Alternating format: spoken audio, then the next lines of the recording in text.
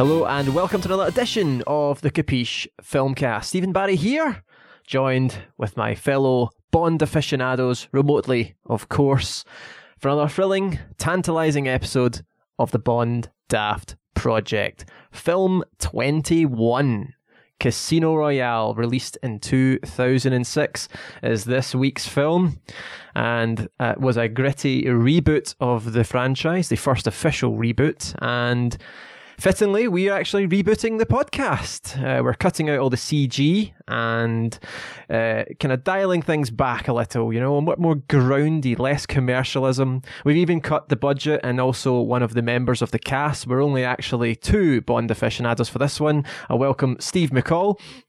A very good afternoon to you all. And Gordon Webster. Oh, you're keeping me on then, aye. Great. Oh yeah, Yep. We had to get rid of the chaff, so thankfully Francis Murphy hasn't joined us for this. Hopefully he got the memo, and so it'll just be us three. Sorry. So, that's well, that was that you guys? Was that who was that? Was that Fran? I didn't see any memo. It's awkward. I didn't realise you were in the. That's. Thank you for referring to me as the chaff there. Well, now you're here, you might as well join. Francis Murphy. We'll find spare budget, I think, for you there. Some expense. I'm actually so upset I can't even say my usual introduction. I just can't say the words. Oh, well, let's and Francis Murphy. I don't know, my heart's not in it anymore, I can't say it. You can make him edit if he wants. I know that you can edit the bit that's not required, make him do his own editing. Yeah, but edit in another version of my intro. Yo. Competitor podcast. I mean, I know that it was a lot to ask for 2 packets of crisps and a Crunchie from a salary, but I mean, there's no need to cut me. Sorry, man. We can, if you want to agree, the Crunchie alone, we can shake hands remotely, of course, on that. We'll have to have a sit down. You know, we'll have to have a sit down and discuss it. That sounds very gangster-like. I'm not sure I want to do that. It's also social distancing rules apply here. Well, we could be 2 metre apart, sit down. Fair enough. Okay. One packet of crisps and a Crunchie. We need to get some union representation. Yeah. They're not making Taz bars anymore. I thought that was all we were getting. Oh, you know what? Taz bars are smaller, probably cheaper. We'll go for that then. 1 Taz bar, Fran. You okay with that? And crisps. All right. Well, we'll have to take this negotiation off mic. But for now, let's move on. Let's quickly have an update. How are we all doing, Fran? Now that you've joined us, unwelcome, of course. How are you doing? Well, I'm deeply upset, but apart from that, I have been. I haven't really been doing very much. I was playing a game called Galactic Civilizations 3 recently, which is as they call it, a 4X game, which is basically turn-based strategy. So I've been messing around with that.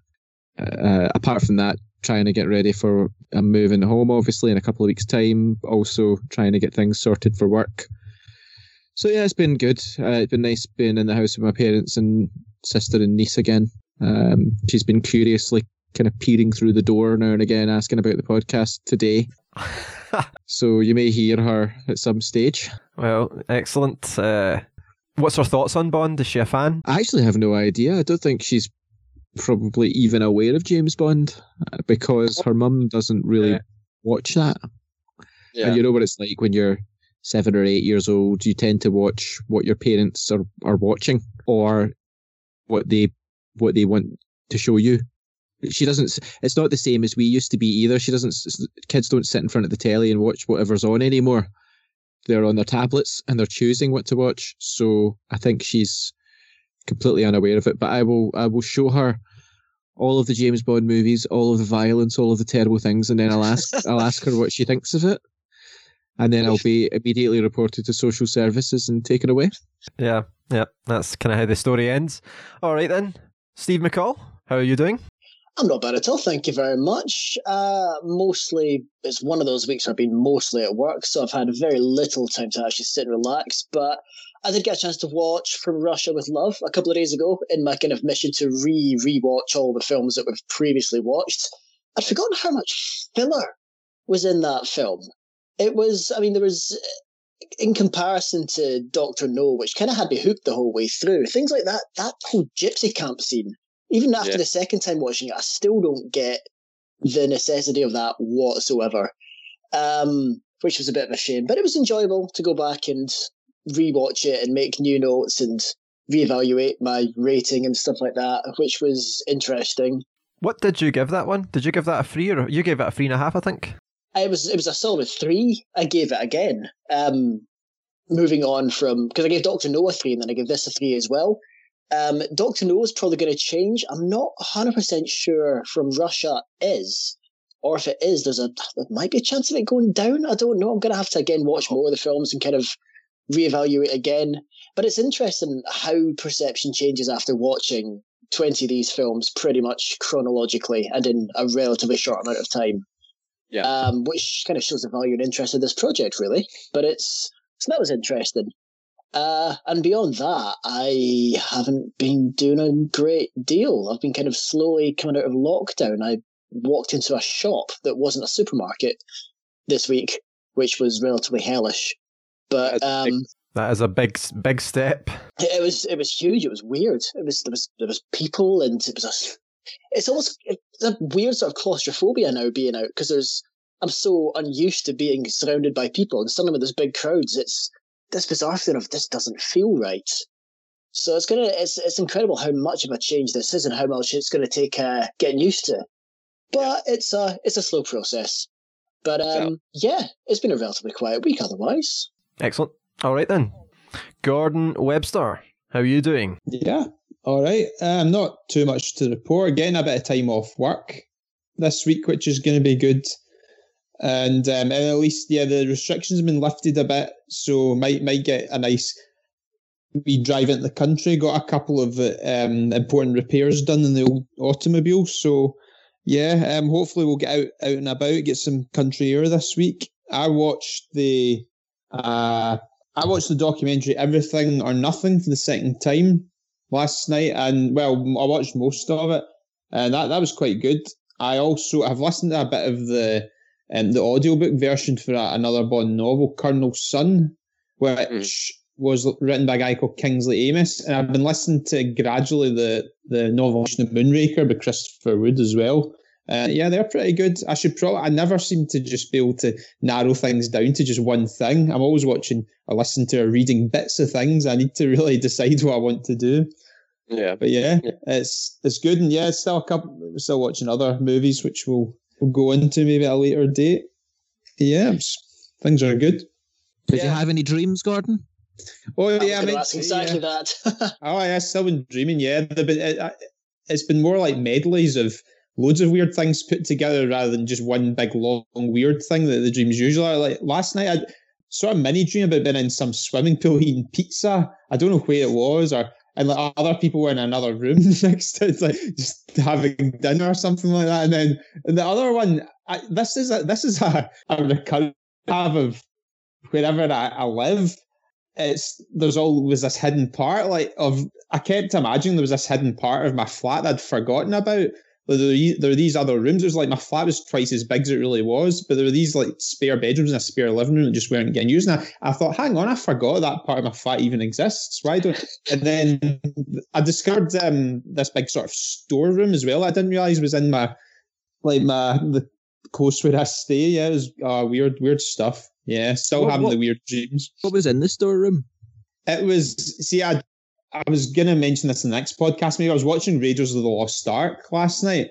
And remember that at the end, it's like Area 51 or something. Uh-huh.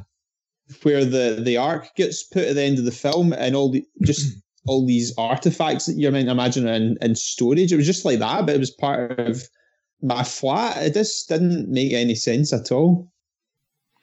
We'll need to get a new sort of little sequence of music that plays and we introduce the Gordon's Mad Dream. What you could have actually is kind of spooky music in the background when Gordon's telling us a dream. So it's like, you know what I'd like to do actually. Fran, we're going to have to work on this after. Yeah. And I was thinking actually after getting a hold of Larry Nemeczek, it got me thinking about different people. And, with this whole dream thing, wouldn't it be interesting to get a hold of someone who's like a dream interpreter and have a big discussion about dreams with about all of the dreams we have, but also trying to figure out the psychology of Gordon's dreams. Like, what is the subconscious trying to say? Yeah. Is it that the storeroom is some secret part of your mind that has all these things that you've put away? Like, is it possible that if you were to access that, you could have some kind of like superhuman abilities, that you don't know about? I just I've been dreaming more the last couple of weeks as well. I don't know, something's going on. It's like your brain is trying to help create content for the podcast. Yeah. I know. I think it's the lockdowns got something to do with it. I think it's great. I love it. It's actually it's one of my favourite kind of little sequences that we have here. Always eager to find out what the next dream is. Yeah, it's replaced the new Bond is dated. We'll need to definitely get the intro for it. Gordon's dream. Yeah, Gordon's dreaming. Yeah. I mean, there's pressure on me now. Like, see, before I go to sleep at night, I'm minding my head, right, try and remember your dream and then report about it on the next podcast. Yeah, well, let's not put pressure on it then. It's a soothing environment. Let it flow. I'm sure there will be some even sillier material next time. Yep, I'm glad I put it in because it was right on the cutting room floor for that podcast, because I felt it was I even say it in the podcast, it's meant to be half an hour max. 45 minutes later, there's a 4-minute dream sequence discussion, but I thought it was so funny that I was like, I need to tack it on at the end. So yeah. Alrighty. Myself, I have been good as usual. Mostly editing podcasts this week. That was a good chunk on Friday. Was up till about 2:30, editing 2 back to back. And the backlog is nearly there, although of course we're going to create a further one with this one, unfortunately. But yeah, it's been fun. And also I have been watching some films. I've watched, I'll speak about them on our next week's show, the weekly one, the bite-sized one. But I've watched Jurassic Park last night, one of my all-time favourite films. And again, it's still up there. It is absolutely phenomenal. And such a great fun revisiting that. And I also watched, I'll keep it for the next one. A film that just came out last year. It's on Disney Plus now. I'll leave it at that. All right then. Let's move on, as we're 15 minutes in and we haven't really discussed the film we're about to talk about. Casino Royale, released in 2006. This was, of course, the reboot film that's kind of started a kind of new timeline in the Bond franchise. Daniel Craig is the new Bond. Martin Campbell directed, returning after the success of GoldenEye. This was Eon Productions really trying to go in a different direction after the, I would say, critically disappointed Die Another Day. Commercially, that was still a success, but I think everyone realised that film went too far with the CG, with the silly humour, and this was the time to dial it back. Inspired, of course, I would say, and as I think they did credit the inspiration really came from Nolan and Batman Begins the year before, the gritty reboot of that series, which again, a sort of parallel story, I suppose you could say, with the Batman and Robin film that was released in 1997 that put the Batman franchise on the shelf for about 8 years, I think, because it was so panned for its silliness. Die Another Day isn't quite as bad as that, but you could see the comparison definitely. I've read the book for this one. This is the only one I've read the book for, and I understand that this film follows quite a lot of, it's a very close adaptation of the book, probably been upgraded for the sort of 2006 standards that you'd expect. Gordon, you want to take it from there, set us up for this one? Yeah, I'll try my best with this because I'm not as great with the Craig films, and I think I've seen Casino about maybe 5 or 6 times, so until this, out of all the films we watched so far, this will be the one I've seen the least. Oh wow. Yeah, and I mean, for background, really, yeah, like you were saying there, Stephen, after Die Another Day, where do you go from that? Invisible cars, CGI, kite gliding across an icy waters. Where do you go from there? And Actually, in Everything or Nothing, the documentary, I think it was either Michael Wilson or Barbara Broccoli said, what you do when you've kind of get writer's block and you don't know where you're going to go with the next film, what you always do is go back to Fleming, go back to the novels. And I think for decades, I think Eon Productions wanted to do a film version of Casino Royale. And apart from we've got to remember, of course, there was the sort of 1967 parody film, Casino Royale. But apart from that, there wasn't a proper film, but they always wanted to do it. One of the problems, I think, is, Steve, you've got the upper hand over me in that you've read the book, and I've not actually read the book, although I've maybe read bits of it. I know quite a bit about it, but I think it's based in largely actually in a casino for the best part of the book. So how do you bring that into cinematic form? And I think actually also the whole Kevin McClory thing was still rearing its ugly head, even the early 2000s. After obviously McClory had, he was still saying that Bond was his creation, and he'd obviously made Never Say Never Again. He kept, even after the Millennium, was threatening to do his own new Bond film, and somehow it wasn't till about, it must have been shortly after the Millennium, that Barbara Broccoli and Michael Wilson actually got screen rights finally to do Casino Royale on the big screen. Yeah. And long awaited, going back to Fleming, a reboot. This was probably the right sort of film to get it back to basics. And I mean, to go over it quite swiftly, really, James Bond's meant to. This is a completely new universe. Dr. No up to Die Another Day, we're looking at pretty much the same character.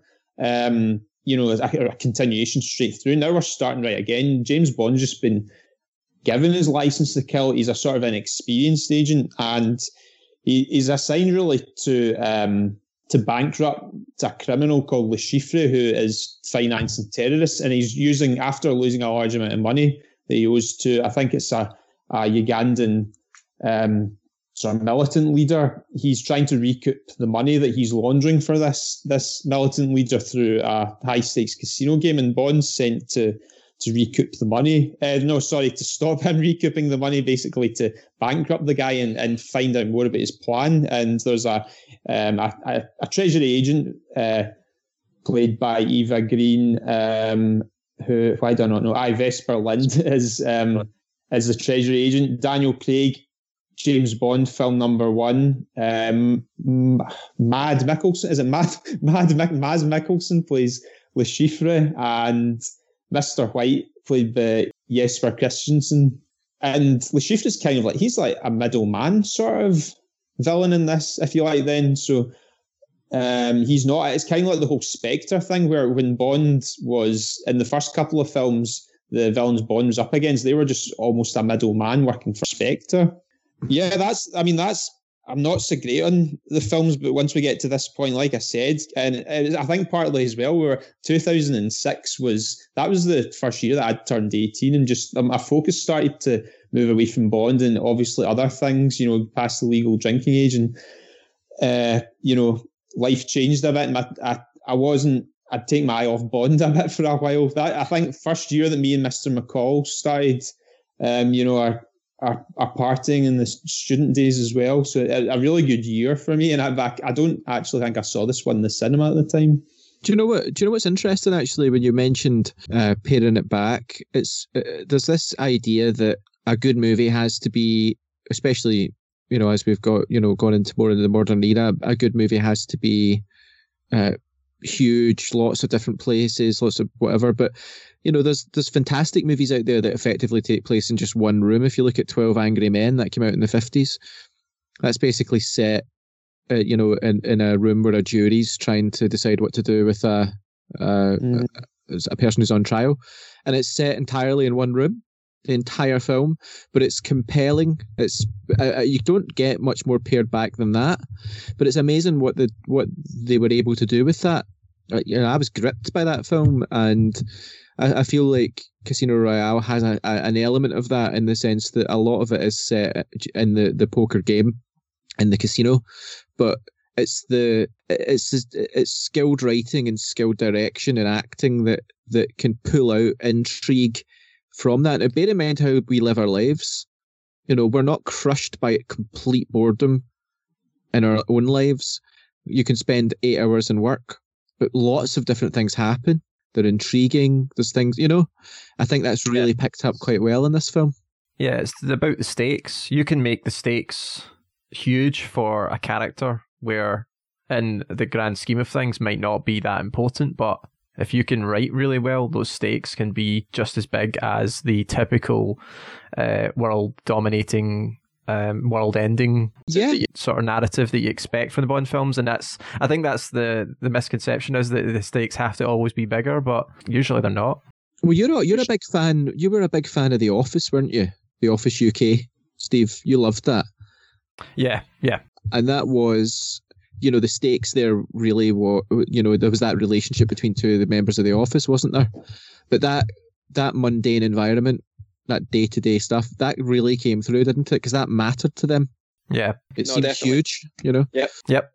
Right, this is obviously going on a bit, but I want to cover a couple more things before we end the preamble. Obviously, the writing team is still the same writing team, Neil Purvis, Robert Wade. They also got Paul Haggis in to help with this one, but the main two, Purvis and Wade, are still obviously going.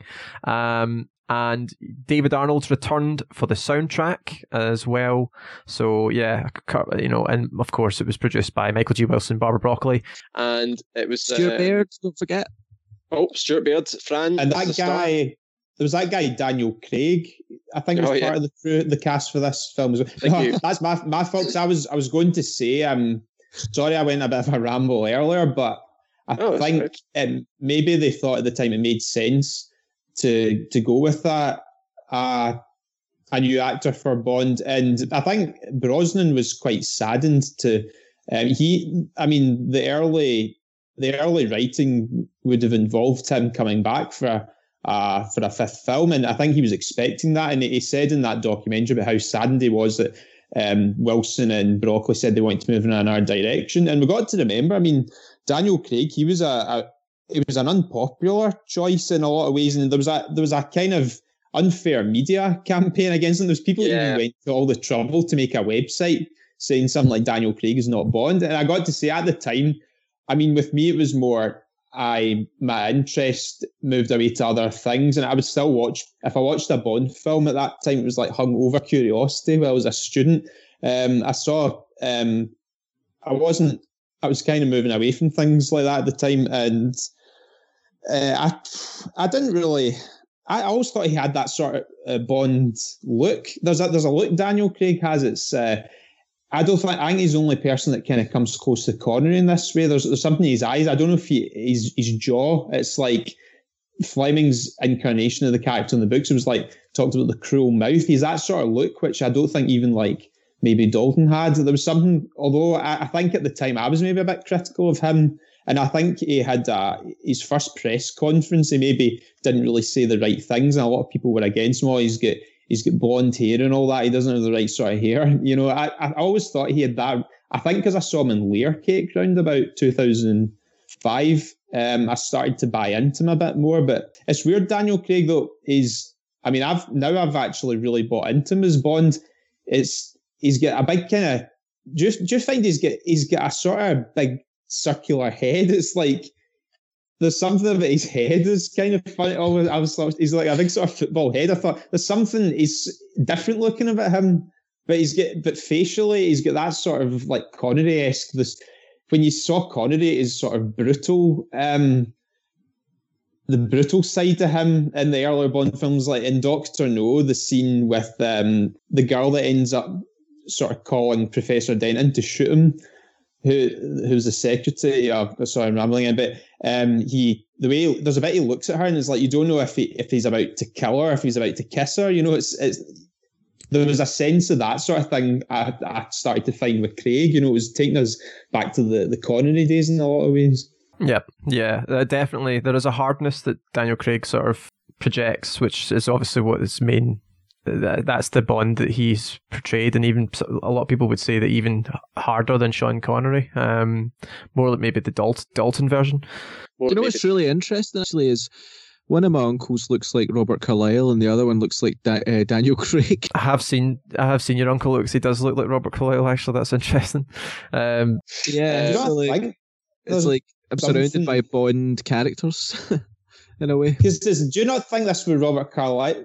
This might come across the wrong way. I've always thought, nothing against your uncle, by the way, that Robert Carlyle's got sort of, do you not think he's got a real sort of like very circular head? It's like a football or something. It's like Daniel Craig's got that as well. He's got a sort of strange shaped head. I've always Like, thought. that is such a strange talent of being able to identify people with spherical heads. It's I've never met anybody who's able to do that before. He's almost got a perfectly circular head. It's like certain people, a lot of people in life remind me of different types of animals. There's people I go to school with, like there'd be a certain person who reminds you of a cat, or a certain person who reminds you of a dog, or something like that. This is so interesting. I've never kind of saw people as that before, but I can kind of see. But I suppose people do those quizzes, don't they, where you see what you are, don't you? Like, how much am I like this? Have you ever done those quizzes before, I guys? usually The ignore BuzzFeed them. ones, yeah. Yeah. Yeah. For me. How circular is my head? but yeah, I mean, Bond was meant to be an animal always, I suppose. You gotta be an animal if you're going to be Bond. I swear to God, we are going mad. I think we, I'm trying to find a good segue for this back to the film, but But I'm struggling. yeah, honestly, I love this. Like, I already know that I'm going to love listening back to this. I just know it. Yeah. I'm going to have to keep it in then. Yeah. Yeah. All right. Okay. Fran, Could you you do were a segment on the shapes of stars' heads sometime? I think we should do that. I mean, there's some people who've got heads that are like they're like a walnut or something like that. No, we don't all look the same, but like I said, it's all about the takeaway. look. That's takeaway from today. It's all about Don't the. all look the same. I know. Good stuff. Love it. Daniel Craig's got something. He's really got it.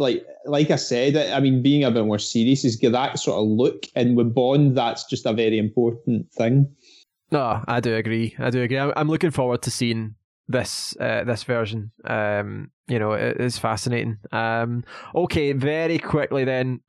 Stuart Baird, Fran, you were about to mention is the editor of this film. There's a Star Trek connection. He was an editor and director for Star Trek Nemesis, which we actually really liked, although that film was seen as one of the weaker Star Trek films. Well, it's been people have now been doing retrospective reviews and have seen how cinema's actually moved.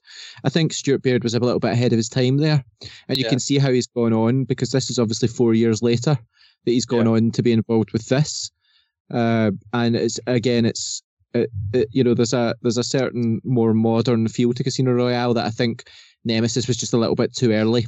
A few years too early for folk to appreciate it. And lastly, the film, obviously, the budget was $150 million. It made a massive $616.1 million over, I think, the course of its time. It's got there was successes from the UK, the US, and internationally, everywhere else, as well as then on re-releasing and the DVD and things like that. But it was the most successful again. Each film really was the most successful at that time, and it was beaten by Skyfall, so 2 films later, budget-wise. Right, we're going to end it.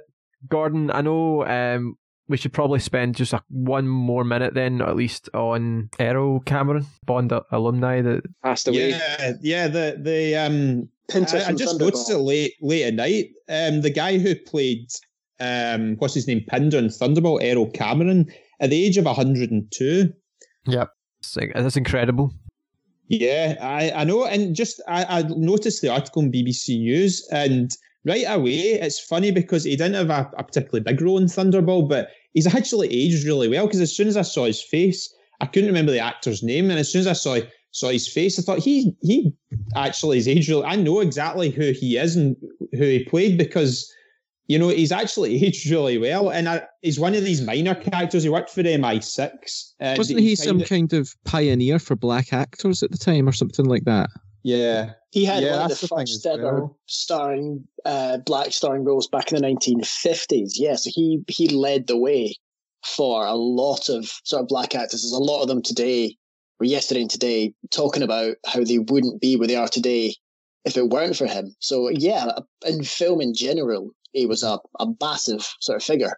What's quite interesting is that, the 60s wasn't very, if you look at when, your silent movies at the start of the century, and then you started to get, you probably had about, 20 or 30 years of black actors playing very kind of, standard roles where they would be house servants and things like that, wouldn't they? There'd be a lot of that. And then obviously the 60s must have been the time that it started to branch out into other things. In fact, 12 Angry Men's interesting in that I think, I'll have to remember this, but I think the guy that was on trial was a black guy.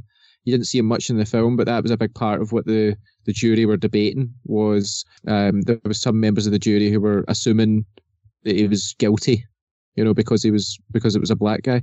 But yeah, the late 50s into the 60s, I think. I was just going to say, he almost played Quarrel apparently, and John Kitzmiller beat him to it.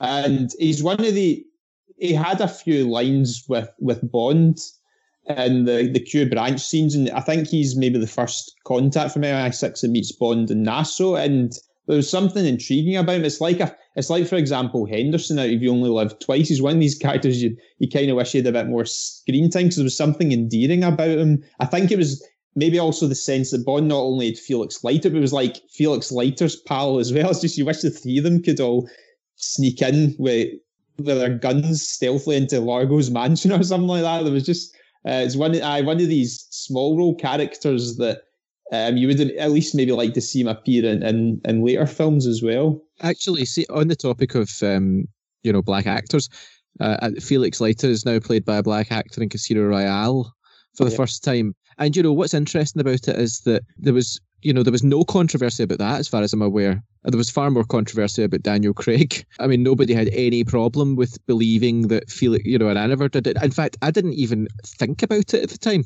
until I went and watched some older Bond films, and I remembered, Felix Leiter used to, he was played by another actor in the past. But the guy, the actor playing Felix Leiter, again, can't recall his name, but I've seen that he's obviously been in lots of different things. Great actor. Would this be Jeffrey Wright? Are you be talking about starting Casino Royale? Jeffrey Wright, yeah.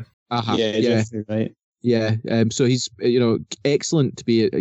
He's a great choice for Felix Leiter. Excellent choice. In fact, I think generally the cast. I'm looking forward to seeing all the different cast members again. I'm generally just looking forward to seeing the film. Let's go and watch it then. I'm excited to see it as well. So yeah, we are now going to go and watch Casino Royale and come back and go into spoilerific detail on our thoughts. Bye bye.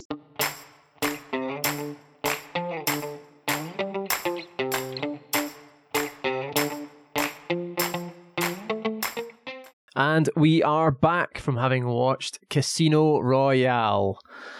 I love that, I gotta say. Where do we all sit with this film? Are we aligned? What's our thoughts? Gordon, for the first time, let's start with you. Well, you know how much I love Bond, Steve. You know how much I love Bond and this podcast, and how I've never been so much into the reboot idea. I'm really disappointed with this film, I gotta say. Oh, wow. I really long to go back to the sort of View to a Kill format. Octopussy, it just didn't do it for me. Daniel Craig, nah, I'm sorry. We're going to have to really disagree on this one. There we go. This is going to be interesting. So we'll go into that further. Steve, we'll come to you next. Hold on a minute. All right. Steve, no. I really enjoyed this film. Oh, right, okay. Well, you had me on there. That was genuine. I just testing it. I really enjoyed this film. The back to basics feel, it was necessary after Die Another Day. It really worked.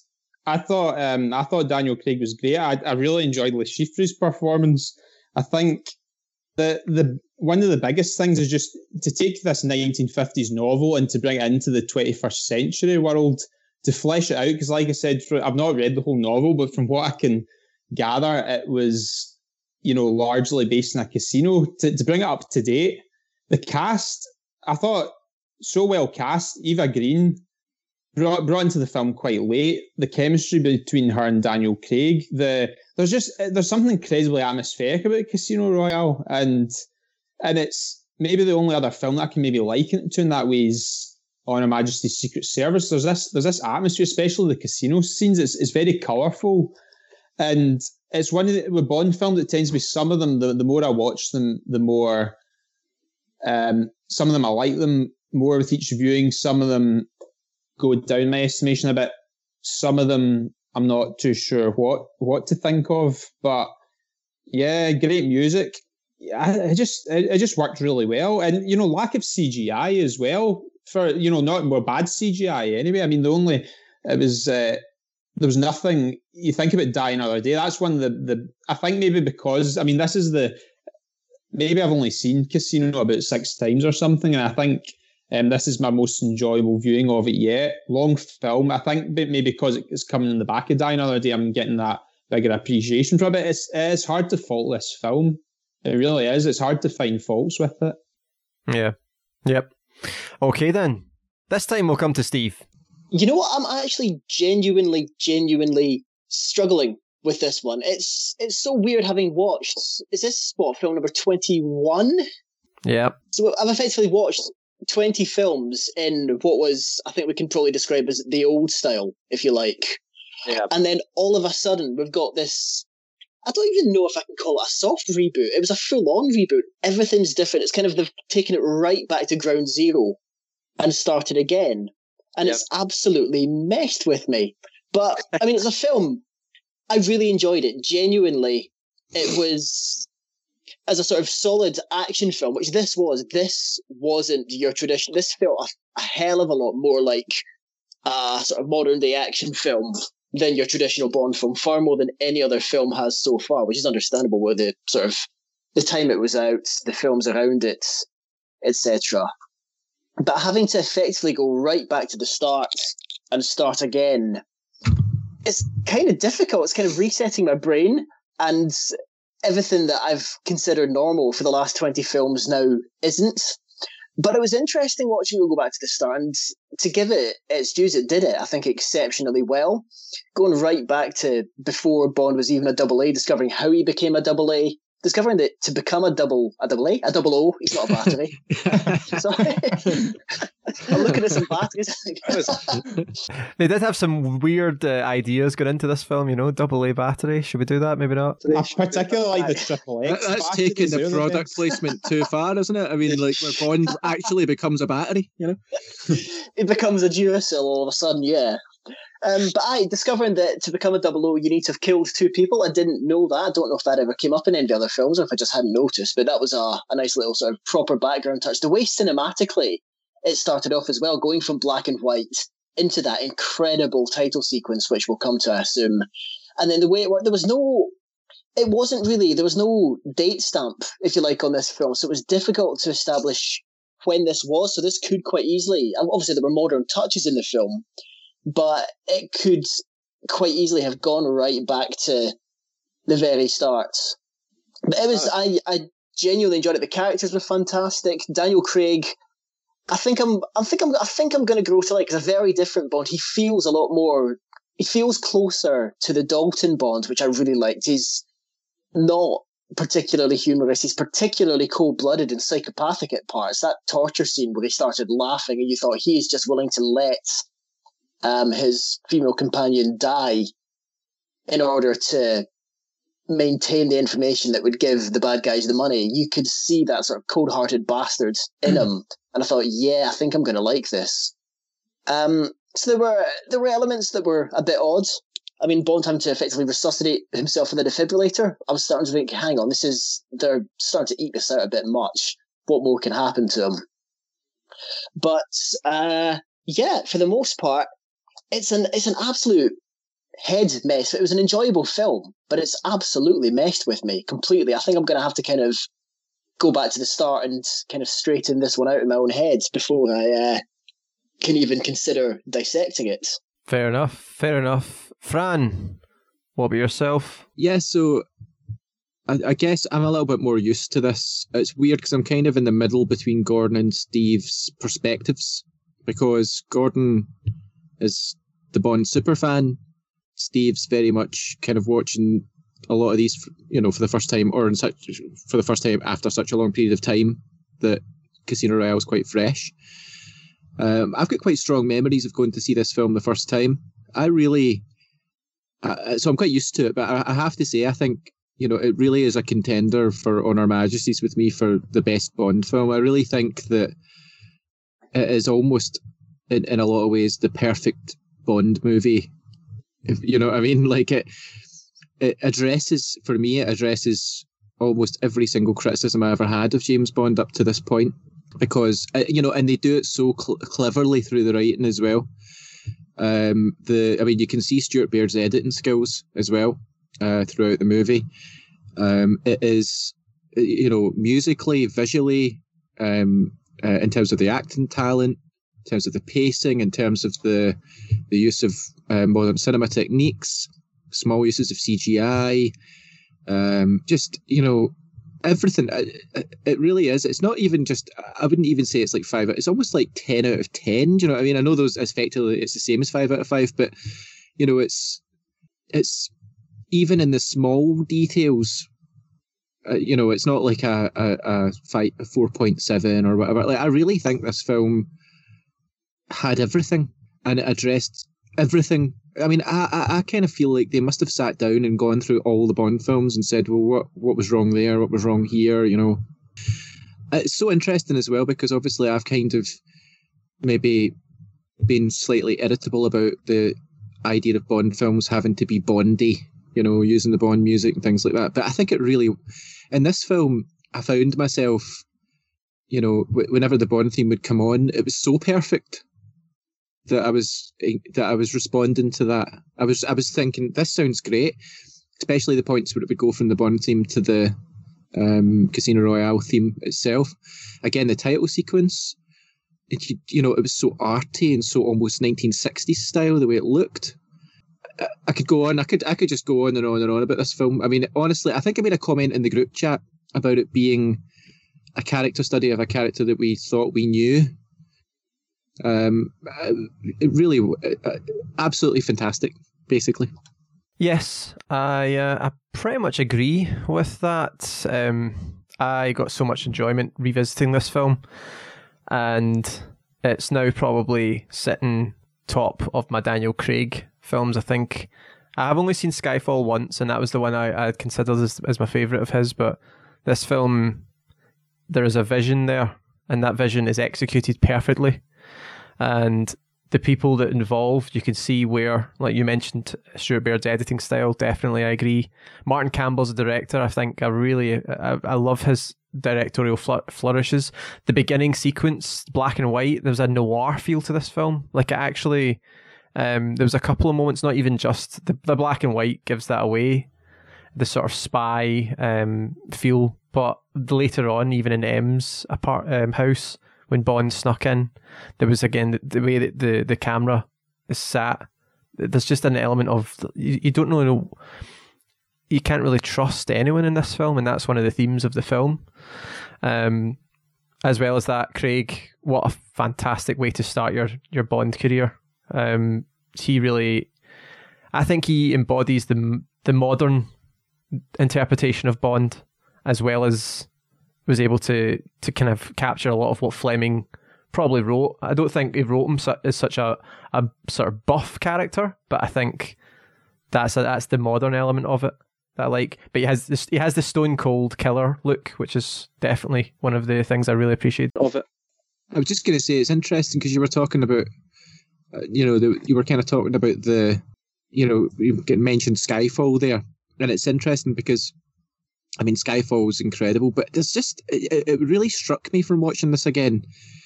There's a particular magic in this film that I don't think even any of Craig's future films quite touched. It's, and it's an understated magic. I really love the fact that there's not big oil pipelines blowing up or huge helicopter things, or, it's a personal film. Yeah. That's what it is. They've recognised where they went wrong with the over-commercialisation, the over-fantastical CG stuff, the overly silly plots, the overly silly characters and dialogue, and they've stripped it all out and then focused, which is what we have said in the preamble, but they executed it. It's a long film, and at times can feel a little slightly longer than maybe it needed to be, but then you think, if you'd taken some of it out, it might have ruined some of the character moments and beats, because there's a lot going on. There is different sections of this film where I'd forgotten even revisiting it. So it's so enjoyable and a perfect setup for what Craig's Bond will become. Let's dissect this one then. So we've mentioned the pre-titles briefly. Let's just go into that a little more detail then. What we all like this then, the black and white aesthetic. And they've obviously ditched the whole idea of a sort of slow revealing of Bond, which was the classic thing. They've obviously just gone, right, you know what, enough of the crap, let's just get straight to it, because you see him instantly. But the way, I think, rather than going for that slow reveal, the way he's lit, it's almost like he's in a corner, a dark corner, and there's a spotlight almost on his face, on the top of his head, which, as your sort of first sight of Bond, I think was quite cleverly done. You're absolutely right about that whole noir, almost 1950s feel to it, which I think is supposed to kind of subtly tell you that it's taking you right back to prehistoric Bond almost. Almost sort of taking you back to the 1950s. So the way that was done, that kind of black and white style, the way you first saw Bond, I mean, the story as well, the fact it was a bent section chief that he kills, and that's how he becomes a 00. I love that. That was great. Yeah, definitely. I think cinematography was fantastic here. A real craftsmanship all round. I loved the creative use of into the song. It's like we actually see the person that's being shot from their perspective when it does which is quite a clever technique. I love the gun barrel. Yeah, the gun barrel. That was quite different again. I was happy enough. I mean, I was happy enough for them to ditch the gun barrel with the idea of rebooting the series. That was fine. Well, they did have the gun barrel, but not in the traditional sense. Yeah. And I don't know if you can still hear me. It says poor connection. But I thought, Steve, you're right. The visuals are fantastic in that opening sequence. The black and white worked really well. One slight thing I would say is I think, although it worked great, I think it would have worked even better if you had a slow reveal. If you heard Craig talking and you had that same sort of black and white, just maybe showed bits of him the way we've seen in previous Bonds, and then when he shoots the section chief and he says, yes, considerably, if that had been the reveal right there, when you just saw his face, you saw bits of his body and then you see his face and then you see the gun barrel, that would have been beautiful, I think. So they were almost there, I think, but really agree. Yeah. I can kind of see what Steve was saying about it, though. It's almost like that's been done. This is different. And also, it's like the whole point of this film is he isn't quite the finished article yet. He isn't James Bond as we know him yet, and that's where he gets to at the end. I quite like that. It was almost a shock itself, just him in the corner. It felt like one of those kind of old 50s spy films. The style of it, which I appreciated. Yeah, I agree with what you said about I think it was your Fran said about the title sequence as well, the old kind of 60s feel. It was different and a very different song, but that really kind of sucked me in at that point, and that got me into that kind of almost claustrophobic casino feel, which lasted a long time. Yeah, the titles were great. Yeah, they didn't make the pre-titles over long as well, which might have worked against it. It was the right length. No, definitely. Again, that was it? The World Is Not Enough and Die Another Day were really long. Yeah. Snappy. And it was, and it was, and I think as well, the fight with the ally of Dresden, that's maybe the most brutal and violent Bond scene we've seen since maybe License to Kill, or maybe even more so than that. Drowning a guy in a little sink. And they're just such a brutal fight. You know, maybe like one or two of the earlier ones pre-Moore. That is a scene that, that lives along in the memory. Yeah, definitely. A brutal Bond right from the off. A statement of intent. This whole film was a statement of intent. But I think that it started with the title sequence. The fact that they've ditched the dancing woman and replaced it with sort of other visuals, again, felt a lot like a statement of intent, because everyone who'll have gone to see this film for the first time when it came out will have been expecting what they've seen for the last 19 films, the dancing woman over the title sequence or whatever. And it's a subtle change, but it's a change all the same. And I think that almost sets out the tone of this entire film. And it's sort of the various things, treatment towards women that we've discussed before. And I think the use of the poker aesthetic in the title sequence, obviously fitting for this film, but I think it was, I don't know if you mentioned it, Gordon, that was the original style of the cover for the original novel.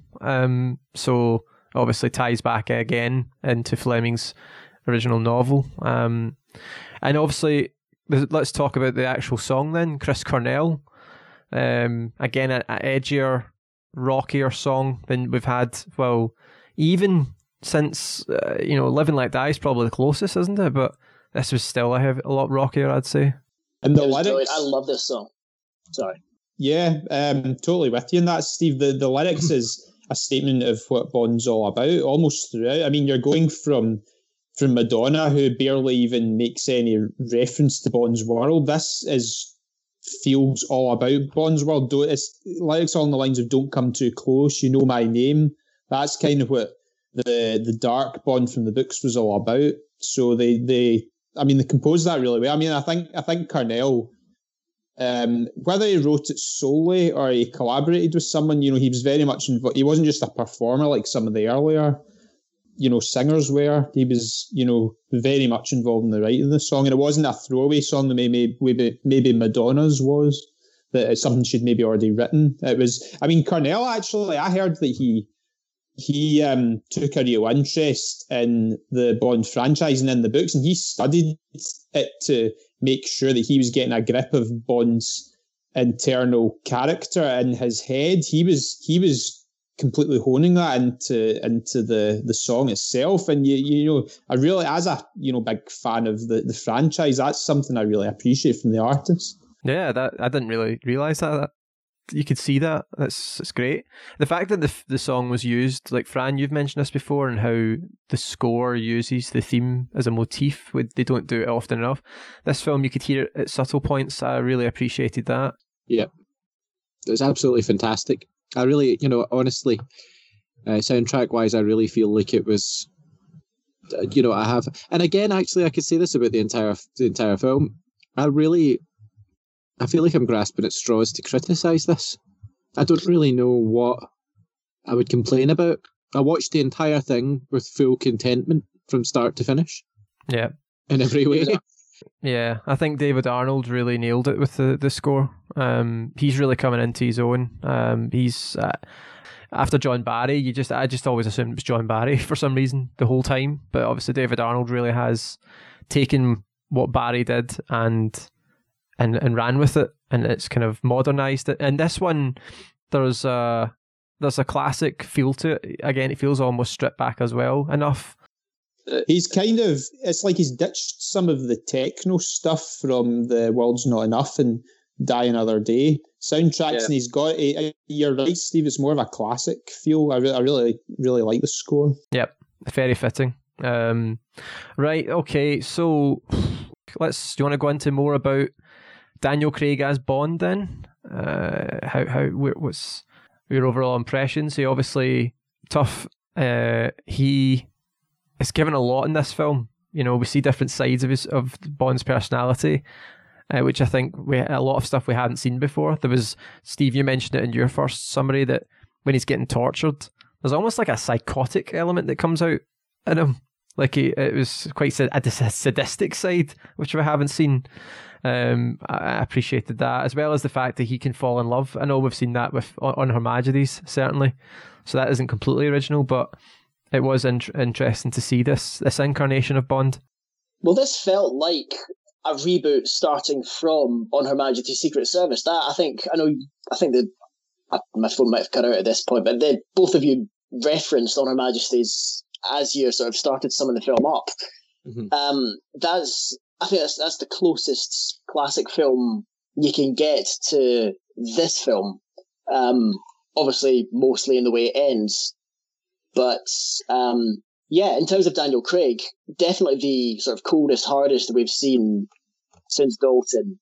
and he pulls it off incredibly. I mean, he's convincing, which is interesting because I'm looking at my notes and I've written down that had it not been for the pre-title sequence, you would not have known that Daniel Craig was Bond, particularly in that first sort of opening scene after the title sequence. It doesn't, sort of aesthetically, you wouldn't be able to tell because it doesn't look anything like what we're used to seeing Bond looking like, if that makes any sense.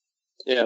It kind of grows, but I suppose that's the whole point of the film. He's supposed to grow into the character that we know now, and you get that as you're watching it. But from the start, you're looking going, this is Bond? Really? He's acting like it. You see him jumping about, doing parkour and blowing stuff up and acting cool when his partner is obviously making an absolute hash of things. But yeah, it's watching him grow into the character of Bond over 2 hours and 40 minutes or whatever that was fascinating. A character study, as Fran, I think, pointed out, is the best way of putting it, I think. Yep. So I've obviously read the book.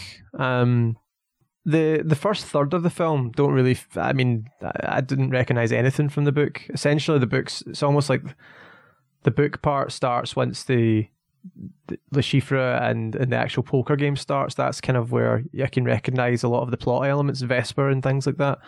The stuff in Madagascar. What do we think of that then? The crane action sequence and the parkour, as you mentioned, Steve. The crane reminded me of GoldenEye quite a lot. What I had in my head was the final chase scene from GoldenEye as we're scrambling up, which I quite liked. I don't know if that was meant to be a kind of subtle reference, but I quite liked it. I think.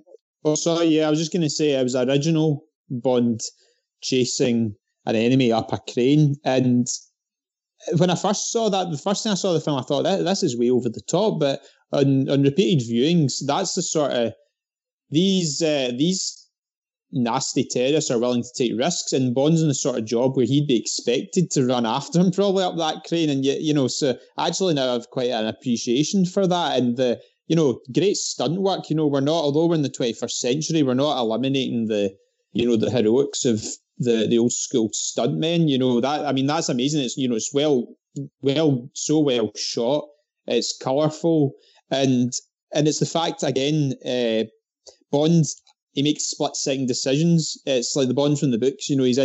He's for example, the Bond's on the actual hoist of the crane, and I think the terrorist is kind of right up the top of the crane to get up. I think he does something to drop the loads from the hoist and makes him spring up. It's like that's the classic Bond touch. He makes a split-second decision to catch up with his enemy, and yeah, I really liked it. And it went on so long, and then it's more, I know, again, getting back into the classic Bond world, jumping over rooftops. No, that was a scene where they really could have messed up with the CGI, but they did it really well. They must have had at the back of their minds what sort of reputation Die Another Day got a few years earlier with the CGI. So they made that more realistic and, again, more brutal fighting. Yeah. It was some of the madcap action was fantastic. We don't know who the stuntman was that doubled for. I don't know. Maybe it wasn't doubled for the guy that it was running away from in Madagascar. But it reminded me of. I mean, this is more of a comedy, but Jackie Chan's stuff, the sort of crazy stunts, but you knew it was actually being done for real. Jumping in between tight spaces, diving across buildings. It was just frantic. In the film, the actual hand-to-hand combat as well, which again had that slight Jackie Chan feel, but right at the top of the crane was really tense. Yeah. But it's interesting. I think in a previous classic Bond film, an action scene that had gone on that long would have been boring. But I don't know if it was the modern cinematography or the accompanying soundtrack, but it didn't feel long. It was. But I wasn't bored at any point. I was gripped. I can't quite put my finger on why that was, because any other film I think I would have gone, oh God, this has gone on too long, just move on to the next bit. Yeah, no, I agree. Yeah, fun. I think maybe that's to do with the pacing. I don't know if it's just they perfectly paced when the action should finish. Different types of action as well. We don't quite see any of that sort of the parkour craziness again later on. It's more, a defibrillator sequence is it's one of the most thrilling moments in the film, and it's a different type of intensity, really. But yeah, I had a couple of GoldenEye vibes as well. There was the moment when there's a standoff with Bond, and then it's like all the guys pointing their guns at him. It just felt like the beginning of the GoldenEye section. I don't know if you feel that way, Gordon, in the facility. Oh, yeah. I did. Yeah, that was quite a tense moment when they've got Bond at gunpoint. And again, it's Bond making just like he does when he shoots the gas tanks down in the facility in GoldenEye. He makes a split-second decision to shoot what I think essentially is a gas tank, cause a big explosion. That's, again, it's classic Bond. There's so many moments of that in this film, and I like as well how Bond's kind of in the bad books with M after all that. And do you feel, seeing the Daniel Craig films in the whole, he doesn't really get along well with them? It's not just with Judi Dench's M, Ralph Fiennes as well, when he takes over the role. Bond always seems to do something to piss off his superiors. I suppose he did that in a lot of the earlier films, but I was about to say, that isn't the established relationship. That's the established relationship, really, isn't it? I think I would be a little unnerved if they were all like, "Hi Bond, hi Em, how you doing? I'm just good." Well, it's maybe more I'm trying to say is early on in this film, M actually seems furious with him, and there's maybe not that many moments that M actually he's maybe angry with Bond at times. Well, I say he because we're talking mainly the Robert Brown or Bernard Lee's M up till GoldenEye, but M he was sometimes angry, or she was angry at Bond, but never really that furious too often. But she was proper furious with him after that. I think it highlights, obviously, he's a rookie at this point, so it's probably to establish the relationship there, that he is not the finished article, and she's making him aware of that. He's still got a lot of growing to do. Yeah. I liked Judi Dench in this film. I thought she was great. But, I mean, I suppose that goes without saying, doesn't it, really? That, I think, is one of the elements that kind of, not confused me, but really kind of got me stuck with this film, because obviously everything is different, except that Judi Dench is still... M is identical to the previous, and on some occasions, terrible films that we've seen. And yet she's been kind of transported into this completely new world. And I was kind of left for a bit thinking, hang on, is this, are we supposed to have moved on? Are we not supposed to have moved on? Yeah. So that was I wouldn't have batted an eyelid. It might have actually been slightly easier, slightly more palatable almost, if they had brought in a brand new M. But presumably, contractually, whatever, they probably had to bring back Judi Dench for certain reasons. Now, you're right, she did a fantastic job at it. She's great as M. But it was an odd crossover between these supposed two new worlds that we've now kind of both left and then entered. Yeah. Yeah, I can see that. I think they probably, I don't know what the reason were. I'm guessing they just really liked her. And they thought, well, she's still up for it. But yeah, I can see that. There's a wee bit of a disconnect there when we have seen her dealing with Pierce Brosnan, and to then suddenly expect us to buy that she's speaking to the rookie version of Bond. Yeah, I did like her line about Christ, I miss the Cold War. It's the stuff like that. It was some good stuff in this. The good dialogue was fantastic. But yeah, all right then. Let's talk about villain then, or villains. Le Chiffre, Mad Mikkelsen. Is that a mad one? He's made to be a Bond villain. It's the eyes again. It's the whole. It's slightly reusing the trope of the Bond villain having to have something almost physically wrong with them. Also, odd touch that he had. Did he have asthma, or was he just using an inhaler for other stuff? I don't know, but that was an odd touch. But it was a sort of suitably odd and sort of convincing villain. I really liked him. I thought he was menacing. Yeah, definitely.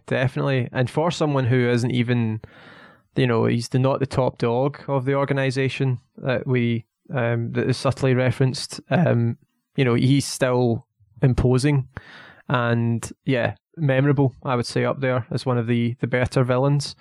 Gordon, what's your thoughts on that? I thought he was fantastic. Yeah, it's going back to a more old school Bond villain. Totally agree with what Steve McCall said there, but yeah, he's got that classic little sort of deformity or little edge with, he's got a slight facial disfigurement. The blood coming from the eye. I mean, that's fantastic. I don't know if that was in the novel, and because it's the sort of thing that Fleming would invent. And I liked how he had the inhaler that he had to use every so often. It gave him that kind of touch. I got to say, Mads Mikkelsen, he did mumble his way through the film, but that's down to the way the character's supposed to be, and I guess the actor's accent.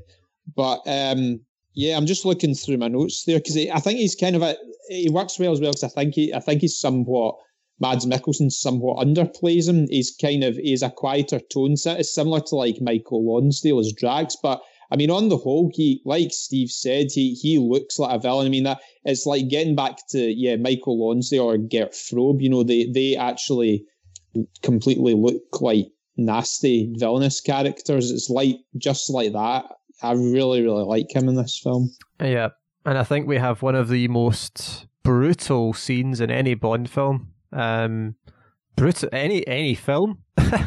The torture sequence when Bond's balls are getting blasted is a way to put it. I don't know if that's the right way to put it, but absolutely horrific. That's in the book, bizarrely, crazily. That is not something they invented. If you watched that and didn't know that, you would think that that's where they've taken some sort of creative licensing, but no, that's actually a Fleming.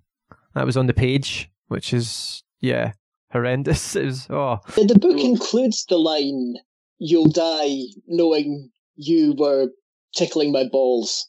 Was that the line? It was a fantastic line. That was it. Yeah. I'm fine because I know that if you die, you'll die scratching my balls. Yeah, I can't remember. I wish I just read it recently. It was quite a while ago, about a year ago I read it, I think. But yeah, I cannot remember if that line specifically was in it. It says, "I've got a bit of an itch." She's like, no, to the right. Yeah, wow, it's dark. I mean, a fantastically shot scene. Yeah, it was really. It felt like you're watching something out of Hostel or Saw or something. It was a horror for a moment. But fantastic scene again. This is a much grittier film. This is so different from your Moonraker and your even The Man with the Golden Gun in these kind of films. I think what intensified that torture scene particularly was hearing Vesper's screams at the same time. Mm-hmm. And what I think was particularly clever was the way they built her character up before that scene, because you knew that she was effectively a desk accountant. She'd made completely clear her vulnerabilities. You'd seen her kind of bent double over crying in the shower, petrified at having seen Bond kill those two guys. So you, more than I think any other character in the previous Bond films, you really, really got a sense for how sort of innocent and vulnerable she is.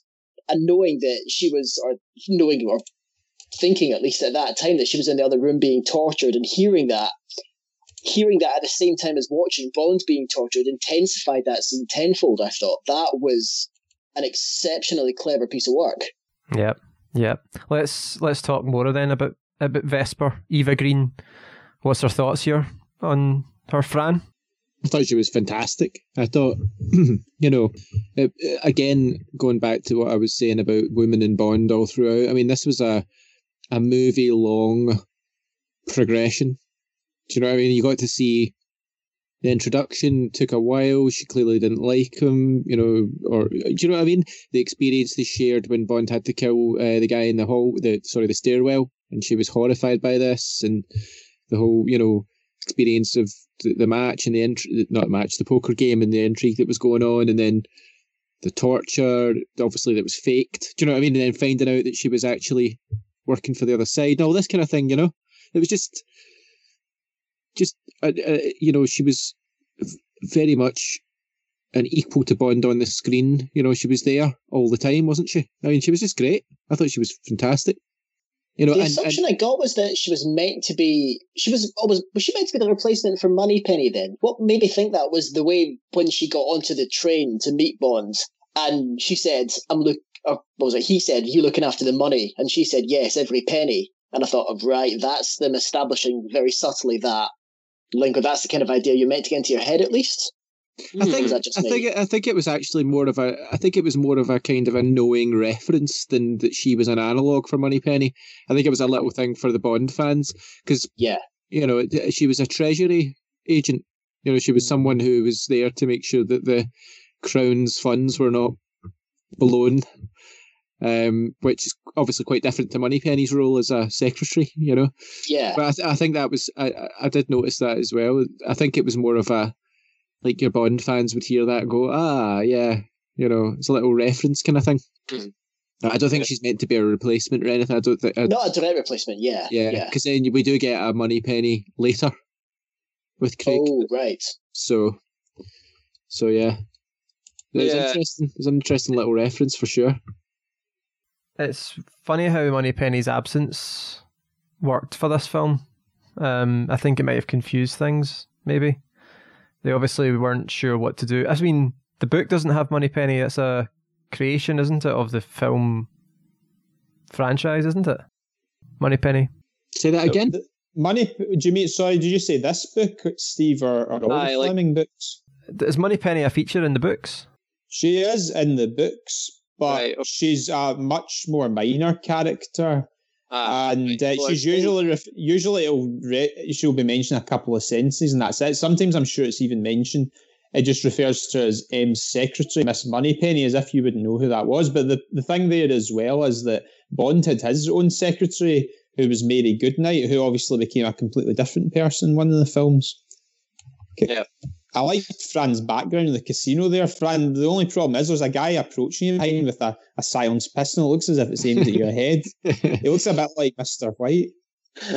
It does make me a bit nervous, but thankfully, I mean, he's not moved.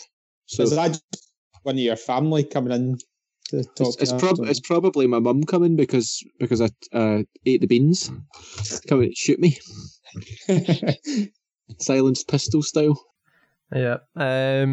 Yeah, I mean, what else are you guys want to talk about with this film? In Vesper, I think just there was one thing I was going to say. I thought that when the scene when she meets Bond was really well done. The table on the dining car and the train, and the way they read each other's minds is really well done. The dialogue's great. He's saying to her, like, I think you're an only child. In fact, I think you're an orphan. And then she comes back to him with similar lines, and she's like, "Oh, this is what you would have been like at school." And the looks and everything, it's really well done. She's also the dialogue when they're getting ready in the hotel is really well done. She's a gorgeous woman. She's got a kind of everyday feel about her as well. She's not like over exotic looking, if you know what I mean. She's right for the part, got the right sort of accent. Maybe for somebody working for the Treasury. And then it brings you to when it's even they're getting ready. I mean, I think what a lot of people now regards a real iconic moment in the series is when Bond puts on the dinner jacket. And that's maybe the first most obvious scene where you've got the chords of the main Bond theme. And that's really well done. There's a couple of earlier bits in the film, much more subtly. Arnold uses the bare bones of the Bond theme, and especially when Bond arrives in Nassau in the plane, that's really good. But I found I had to sort of train my ear to listen out for that, maybe just because this was about my fifth or sixth viewing. Don't know what happened to Daniel Craig's eyebrows when he's looking in the mirror. It's like they suddenly disappeared. It must be the light or something, but he's but he looks the part, man. I mean, the dinner jacket, and I think from that point onwards it gets even better, because for me the best part of the film is the final third when they're actually largely in the casino. Yeah, I liked the one-upmanship again between these two characters, Vesper and Bond. Again, it's the sort of, we've seen it subtly in some of the films, but I think this was the writing was served both characters really well, and I liked the sort of, you think he's kind of slightly patronising her when he's telling her, here's the dress you're going to wear, I need you to do this for me. Knowing then, as he walks into his room and sees the jacket that she's just, got for him, tailored and everything, she's on the ball even more than him. And it's the grin as she realizes that she was right when he tries it on. I liked it. So there's a playfulness that she had and an intelligence that I think we haven't seen in many of the characters, but she's also been served really well with the writing in this film. Well, that's the thing, though. I mean, what it is it's actually showing you how two sharp-minded adults would actually flirt with one another and kind of butt heads with each other and have that chemistry before maybe they did. Do you know what I mean? It was realistic in that way. It was two very successful people in their careers who lived, Bond obviously is a risky lifestyle, and she's, dealing with a lot of money, and they're away on this mission. And it's not any different to like two executives going off on a business trip and maybe hooking up. Do you know what I mean? It's that kind of thing where you feel them out, you play the game a wee bit, and each person's doing it to the other. It's not like she's just some person who Bond is puppeteering, or the other way around. I thought it was perfect, actually. I thought it was, and the fact that she got one over on Bond as well in the end. For all of his training and all of his ability to have emotional intelligence and see what people are all about. And they did that on the train because they had the conversation about picking up each other's past. She's an orphan. Bond has, got a chip in his shoulder from being a bit poorer or whatever. But, it was great. I thought it was fantastic. It's a pattern throughout the film. She gets one up on him nearly in every way throughout the film, or even the ending. The whole thing, she's been sort of planning as a double agent. Did I read that? See, in some ways, from a romance perspective, right, that is quite realistic, because that's a very attractive thing. See, if you're getting outsmarted and there's a certain level of extreme competence that you're detecting from a woman, and that can be an incredibly attractive thing to a guy. Do you know what I mean? It's very believable on both counts. Do you know? It's like each. Obviously, she was hoodwinking Bond, but I'm sure to Bond it felt like he was meeting his counterpart. Someone that he could wander the world with, as he said in the film. I thought it was great. That was the entire sort of Tracy feel, I think. Yeah, and I'm really glad. That's Vesper as a character. I thought was just the whole way through as a device, because obviously to establish the character of James Bond, Bond needs to have loved and lost to establish that kind of cold-hearted vengeance, as opposed to the kind of loved-up Bond that you saw up until almost that sort of last sequence where he was obviously with Vesper. Where the fuck was I going with that? I'm not with it today. Basically, she was incredibly exceptionally well done. Fran hit the nail on the head with the writing. It felt so much more mature. In any other film, had Bond been introduced to any attractive woman, not just somebody he'd be working with, fine well the dialogue would have been corny. There'd have been awful one-liners. There'd have been remarks on her appearance and stuff like that. But it was mature and it was realistic. You have to look back just at one film ago, Die Another Day, that dialogue on the beach with Halle Berry. Yes. And you get a much better, if you look at the beach scene here with, I think it's Solange, the girlfriend of Demetrios, it's quite iconic when obviously Daniel Craig coming out of the ocean we all know about, but her, and I think wearing a bikini, riding a horse on the beach, she's a very exotic looking woman. There's something very iconic about that as well, I think. But yeah, going back to Vesper, it's her death so profound, the way that Bond was willing to give up his career. And like you said, Steve, it's apart from when he gets involved with Tracy, we never saw another moment like that in the history of Bond. Yeah. All right then. Just looking at my notes just to see what else I want to cover before we get to the rating. Very, slight bits of humour, very subtle. It's not a lot. It's not a humour-laden film, but that's the whole point. When he's, is it Solange? Did you say was that female? Obviously, when he's trying to impress her, he drives around the little area of the car park and the hotel, and then drives back to the location they started in, which I quite liked. It was things like that, just very subtle.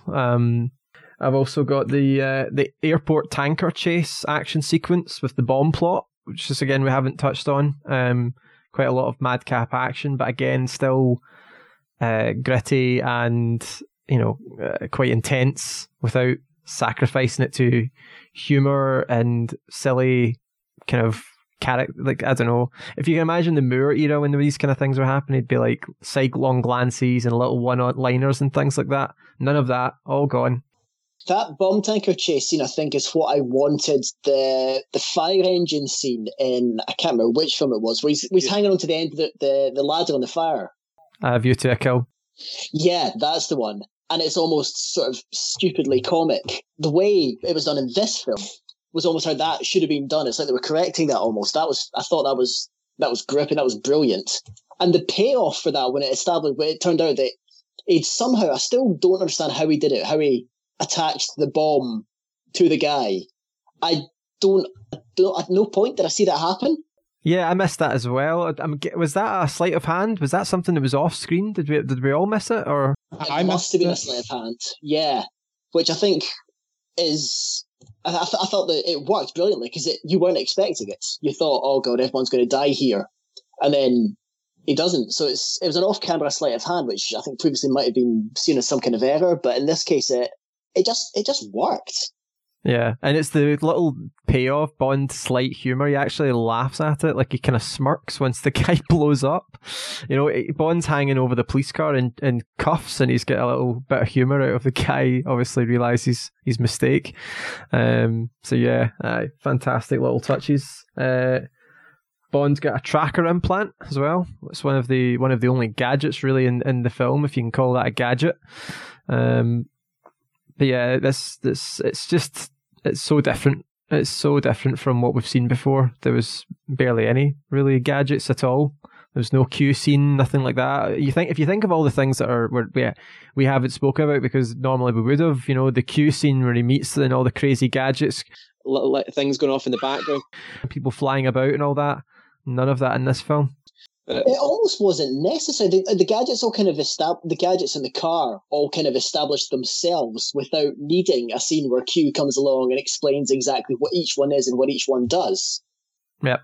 Yeah. Is everything all right? I thought I heard it was like scream in the background. Like, I heard it as well. Scream there. Maybe did one of you guys move a glass or something on the table? Got a bit worried there. Bizarre. That was weird. I heard it as well. I don't know. Nobody acknowledged it. So see if you've recorded it. It could be the first ever Capiche paranormal event. Like an electronic voice phenomena has been caught on the Capiche podcast. It's probably just my shitey tablet getting haunted somehow by weird reception problems and makes weird noises. Do you know that in this film, this is the first time I actually ever remember it raining in a Bond film? Remember when Le Chiffre meets, trying to remember his name, the leader of the African sort of resistance group, Abano. Do you ever remember it raining in a Bond film up to that point? Hang on, it's not rained in a Bond film. Do you remember it raining? Maybe apart from that, there's a brief bit, and I'm not saying it's not raining in a Bond film, but more like, do you remember? Why, God Almighty, have they always had perfect weather? What the fuck? Well, think about it. I mean, yeah, that's. I'm just testing your knowledge. I mean, because I honestly can't think of a scene where it's actually, apart from there's a brief bit in GoldenEye when it shows you the London office room, but I don't know if it's actually raining there or if it has rained. Do you know what I mean? Interesting trivia. I'm going to go away thinking that now. I'm going to wake up at 4 a.m. and go, oh, fuck, that's when it rained. Yeah. And probably phone you all or something. But yeah, I'm terrified that you might be right. Have we watched 20 Bond films with perfect weather and not noticed? I know he spends a lot of time places like Jamaica and the Bahamas, but it's funny that I don't actually recall it raining in a Bond film up to that point. Interesting. Right, okay, well, we're nearing the end. We'll get to the rating. Let's tick off a couple of the last points you guys want to discuss. We haven't spoken about Matisse. What's your thoughts on him? Interesting. He was used as a device during the poker game. It's one of the few things that did annoy me in this film. He was almost used as that kind of character that was almost being used as a narrator, kind of explaining what was going on for anyone watching who might not understand the poker game or whatever.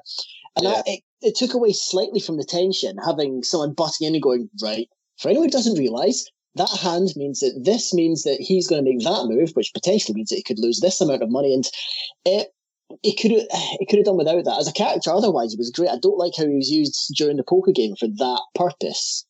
What I liked was he seemed like a guy that had a lot of resources. I'm pretty sure he, when Bond killed Urbano in the stairwell, it seemed as though he just left it to Mathis and he was just like, don't worry, I'll clean up. Because you see them kind of looking down from the balcony when the body's found, he's just sort of grinning. That I really like that. That's like, it reminded me of Bond's allies in previous films like Karen Bay, really powerful guys in their own territory. They know how to deal with every situation. I quite liked Mathis. I got that sense from him, and see the whole thing with that fight in the stairs.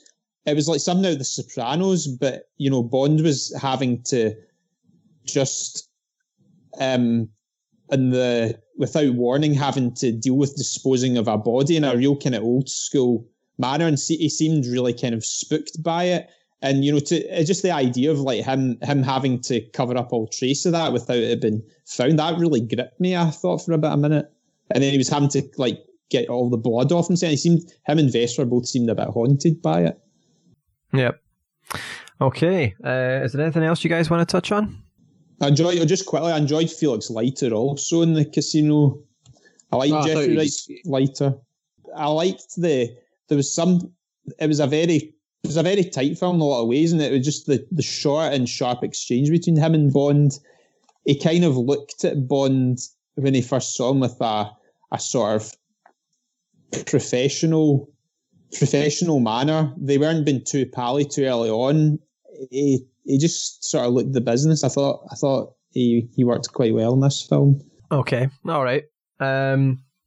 I think I've covered most of the things I was want to talk about. If there's anything else you guys want to talk about, you want to get to the rating?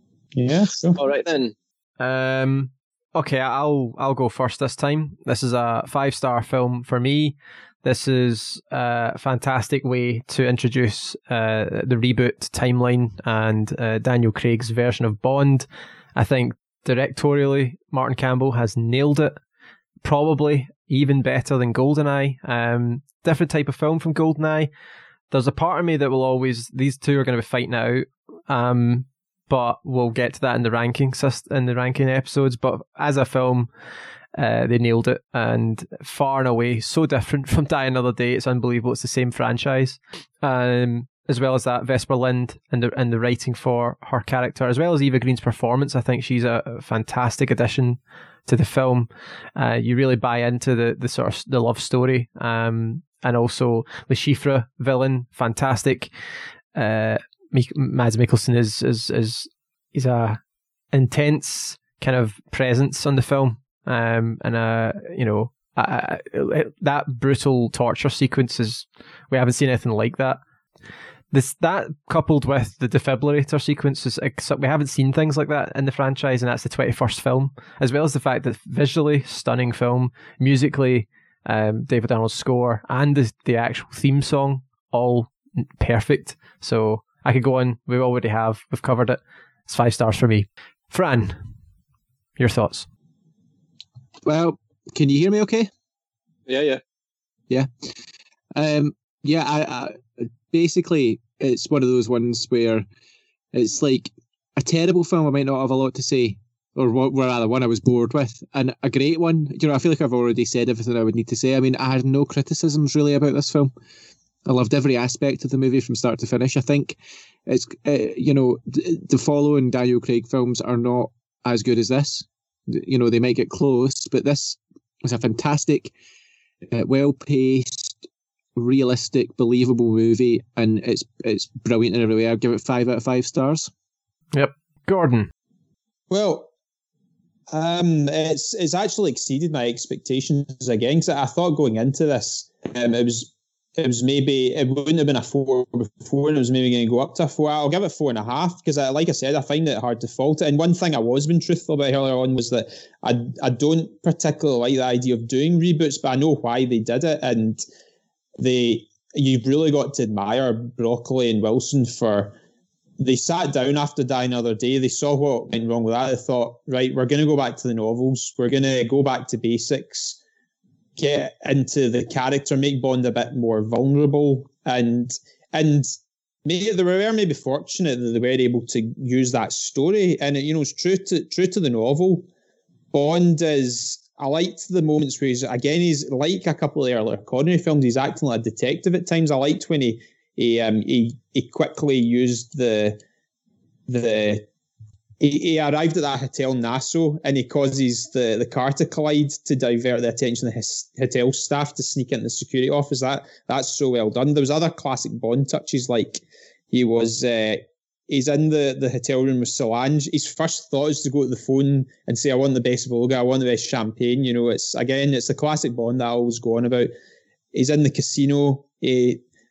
M says, you're the best player in the service. I mean, it's just so true to the novels. Like, Daniel Craig is really, really good in this, and he's never been one of my favourite Bonds. I take back what I said about having a bit of a football head. I looked at myself in the mirror there when I was in the bath. I thought, I've actually got a football head, so I can't really say that. I've actually got bigger ears than him, so there we go. But no, I liked him a lot in this film. He really looked the part, and I just really enjoyed the back to basics feel. Really enjoyed Mr. White, Le Chiffre.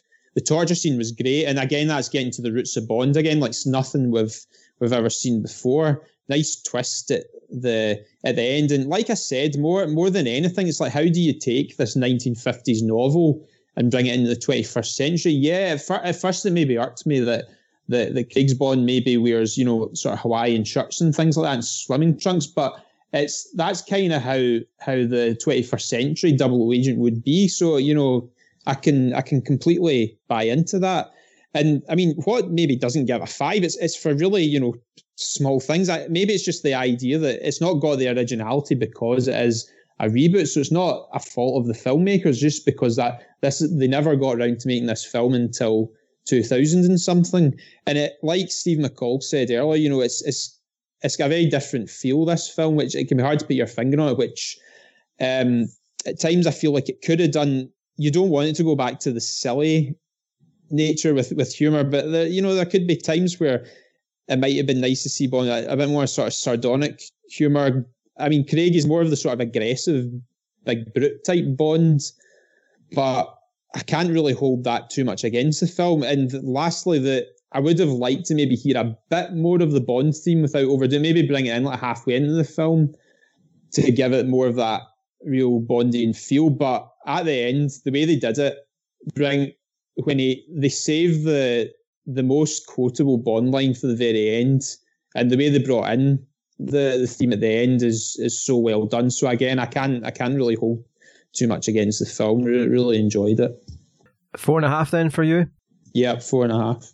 Steve, what were your thoughts? I still feel like I need to lie down in a darkened room and kind of take an hour or so just to go back over this film in my head, because I think it's because it's such a shock to the system, because I've obviously, what differs here, I think, is the way that I'm watching these films. I've obviously gone from the start, having watched very, very little of the previous ones, and gone right the way through, and suddenly I've hit this reboot, and it's absolutely thrown me, and I kind of almost still need to process it. But that aside, this is a brilliant, brilliant film. And it's for that reason I think I'm going 4.5. I can't quite give it the 5 at the moment. I think that might change, and when I get to the end of this, it's one that, similar to License to Kill, I might end up reevaluating. But as a film itself, I love this. I particularly loved how they established the character of James Bond. Starting off with him, for example, in a rental Ford car, and then he wins a classic Aston Martin. That establishes that. He discovers a brand new sort of martini-based drink and can't quite think of a way to name it. And then the second time round he orders it, the barman goes, do you want that shaken or stirred? And he goes, do I look like I give a damn or whatever? He's almost kind of, he's discovering, you watch him kind of discovering one-liners. He makes a comment to Vesper in the restaurant after the poker game, and then kind of says to himself, that's quite a good line. As if that's him sort of saying to himself, right, I'm gonna make one-liners my thing. And then there's a part in the poker game as well where he comes back and says, that hand nearly killed me after he had a heart attack. And it's just, you're kind of watching him come into himself. he discovers tailored dinner jackets, for example, and that's when he walks into the casino for the first time. And you can see him thinking, right, now I know how to look the parts. And then obviously right at the very, very end, the final line of the film, you have the Bond, James Bond. And that's when you know, right, he's reached that point. And watching that journey, I think I found it really, really exciting. Yeah. As a film itself, the action was fantastic. It felt really up to date. It felt, as I said, more like a modern day action film than a classic Bond film. But the fight scenes were brilliant. It wasn't stupid. It wasn't overdone. There was just the right amount of explosions, and kind of the combat wasn't ridiculous. They weren't bringing out massive swords or anything like that. It was hand-to-hand combat. It was the kind of small weapons that Bond is familiar with and uses and kind of establishes himself as having used. The storyline with Vesper, I utterly love the On Her Majesty's Secret Service sort of callback, those links to that film, the way he goes really, really attached to it. It was kind of a downside having seen On Her Majesty's, because as soon as he fell in love, as soon as the point where he says, I love you, to Vesper, immediately she's going to die. And I kind of felt that sense of foreboding for about 20 minutes where I thought someone was going to come along and kill her, and then it turned out she was a double agent, and then it turned out she took her own life. It was an absolute roller coaster, which I think is this film down to a T. It took you up and down. So I think it might move up. The other thing I liked was a slight subtle reference to the stupid names that they've had in previous films, which I think was when they were in the car and Bond was kind of going over their legends. And he turns to her and said, and you are called Mrs. Broadchest. And she kind of goes, don't be so stupid, and grabs the stuff off. And that felt a bit like a kind of what we've complained about in the past about characters having ridiculous names. That was almost them going, no, we're not having any of that. Yep. But this absolutely thrilled me.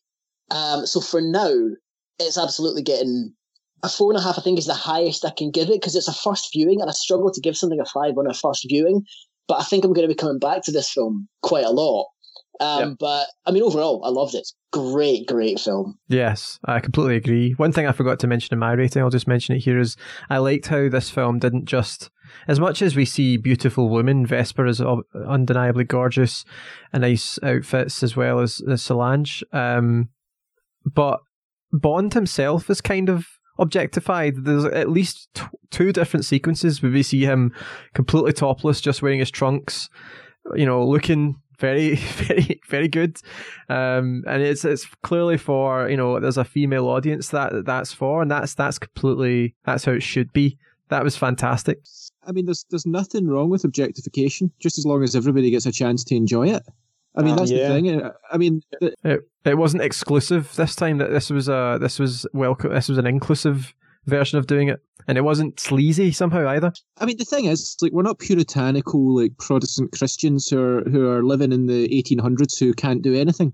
People like to look at each other's sexy fucking bodies. Do you know what I mean? That's the way it is, and women do and men do, and it's great. More power to it. I think it's great. Yeah, and also, sorry, Fran. Oh, I was just going to make one more point, actually, about the women in the film. You got the sense, actually, especially with Le Chiffre's women, right? You got this sense of, you got to see these beautiful women, but and the other guy, his wife or whatever as well, girlfriend, how dangerous this world was for these women.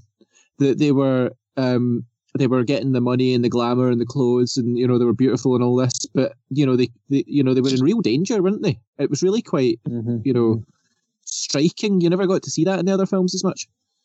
Yeah, and the way Solange is murdered, and it's actually M reveals she's been tortured and murdered. They find her body, and again, going back to what Steve was saying there about obviously using Bond more as a sex symbol. Like when Bond is on the floor with her, sort of cuddling up, she's still fully clothed at this point, and his shirt's kind of open. In the past, it would be more that the woman would start to take her clothes off first. So that was again in the same sort of vein as a real change. I mean, overall, my overriding impression is just there's something incredibly atmospheric about this film, and I don't know what it is. And like I said, it's maybe similar to something like On Her Majesty's Secret Service. There's a certain magic to it, the visuals.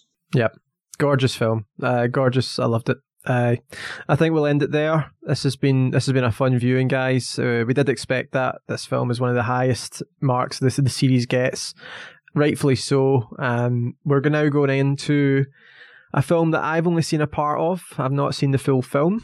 I understand this one wasn't quite a hit. This was one of the lower points of the series again, so it was a high to a low quite quickly with Craig.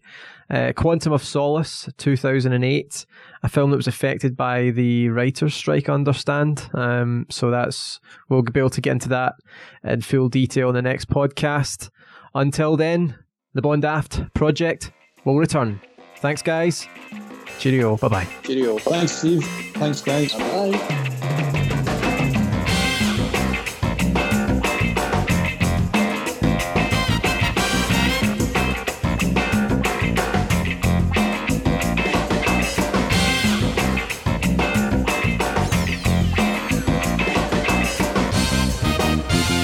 Now, so this is the test. Fran is currently at the set of Casino Royale. That is fantastic. Our man on the street, Fran. What can you tell us from the set report? How's things there? Well, it's been strange. Obviously, I was just here to cover a game, a poker match. But we've had this incident took place where one of the players actually got poisoned and tried to get out and then ended up in a car crash. But we're getting reports that he's actually been potentially kidnapped as well. So that's terrific. We don't know if he's going to be. There was also a woman who was murdered and she was found on the beach too. So it's been a bit of a wild. For the poker championships, it's a sports reporter doesn't usually report on this kind of stuff. This is unprecedented. Fran, thanks. It's kind of hard to keep a poker face with all this going on. Oh dear. Okay, back to the studio. I've seen poker live on Sky Sports 6 or something like that, and that kind of shit doesn't normally happen. Right? No, it's obviously I'm off the. I'm not on air right now. We're having a little break, but. The guy I forgot to tell you, Fran, we're actually on air. Sorry, you've been on air the last 10 minutes. We'll have to hopefully. Well, it's lucky you. It's lucky you told me I'm on air because I was about to tell the guys that when I reported to you earlier on that the woman died, you laughed. Oh yeah, that was one of the people in the studio. So Fran, just a quick update. What's the situation with the poker tournament? Everyone's is there any suspect been caught yet? Well, the player that was poisoned actually came back and continued the game. Amazingly enough, what a constitution that guy must have to have come back after being poisoned. But he's then subsequently gone off, and I think he has actually been kidnapped now. Right, okay, excellent. Do you have names? You haven't mentioned any names yet. Did you catch any names for these characters? Well, I'm not very sure. There was a Felix Leiter. But, whether these are their real names, I'm not sure, because I heard a conversation where someone had mentioned the CIA. Wow. It's getting, I have to admit to be getting a little bit of a sweat here. I'm getting a bit nervous. I think they're starting to perspire. Yeah, I think there's more going on here than meets the eye for sure. This isn't a normal poker game. I think we might have to get the political reporting team in here because this is getting a little bit, I just talk about the game. Okay, Fran, thanks. We're now going to cut to the weather. Thank you. Bye-bye. I'm also the weather person, so the weather here is lovely. That's Emily sending me texts now. What was she wanting anyway? So funny. Well, basically, my sister and my mum and dad are all on this quiz thing right now, and I'm on the podcast. So Emily's kind of bored. She's kind of been cast adrift slightly. I don't think she's interested in doing the quiz. I think she's more interested in the podcast actually than the quiz because she's asked me about it before. But it's one of those things where, you'd have to do a special episode where we watched a child's movie, do you know what I mean? And then asked Emily to come on and give some commentary, That would be hilarious. Child's taking license to kill. Yeah. So what did you think of the violence there, Emily? What did you think of the bit where Dario spat in Bond's face? Yeah. Actually, Gordon, whenever you have kids in the future, they're all going to be like James Bond aficionados. Like, I can imagine you sending your kids to school like Halloween to dress up as like James Bond and the henchman and stuff. Well, You totally had me there, Gordon. I know. I was like, it seems serious. Yeah, View to a Kill. Okay, interesting. I felt kind of bad after I said it because I thought it just. Yeah. Hook, line, and sinker. I'll need to leave that in as well now. Cutting out. I can't hear you. I'm the sort of person that takes things to. Oh, I mean, yeah, you're cutting out badly. Is everyone else cutting out? Is anyone here? I'm still here, but I'm just eating on mute. Hey. Everybody's fucked. I don't know what's going on. So it's finishing it off now. I'll put it on mute again because I'm pure chomping it down. No worries. Can you hear that Gordon sound there? Everybody's free.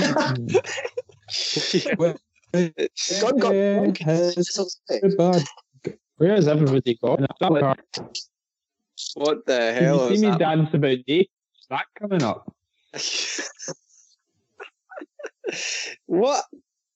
I know you can. I know you. It seems as though you can't hear me, but I mean, I'm just a test. I'm running around the room naked, so I'm hoping that you might.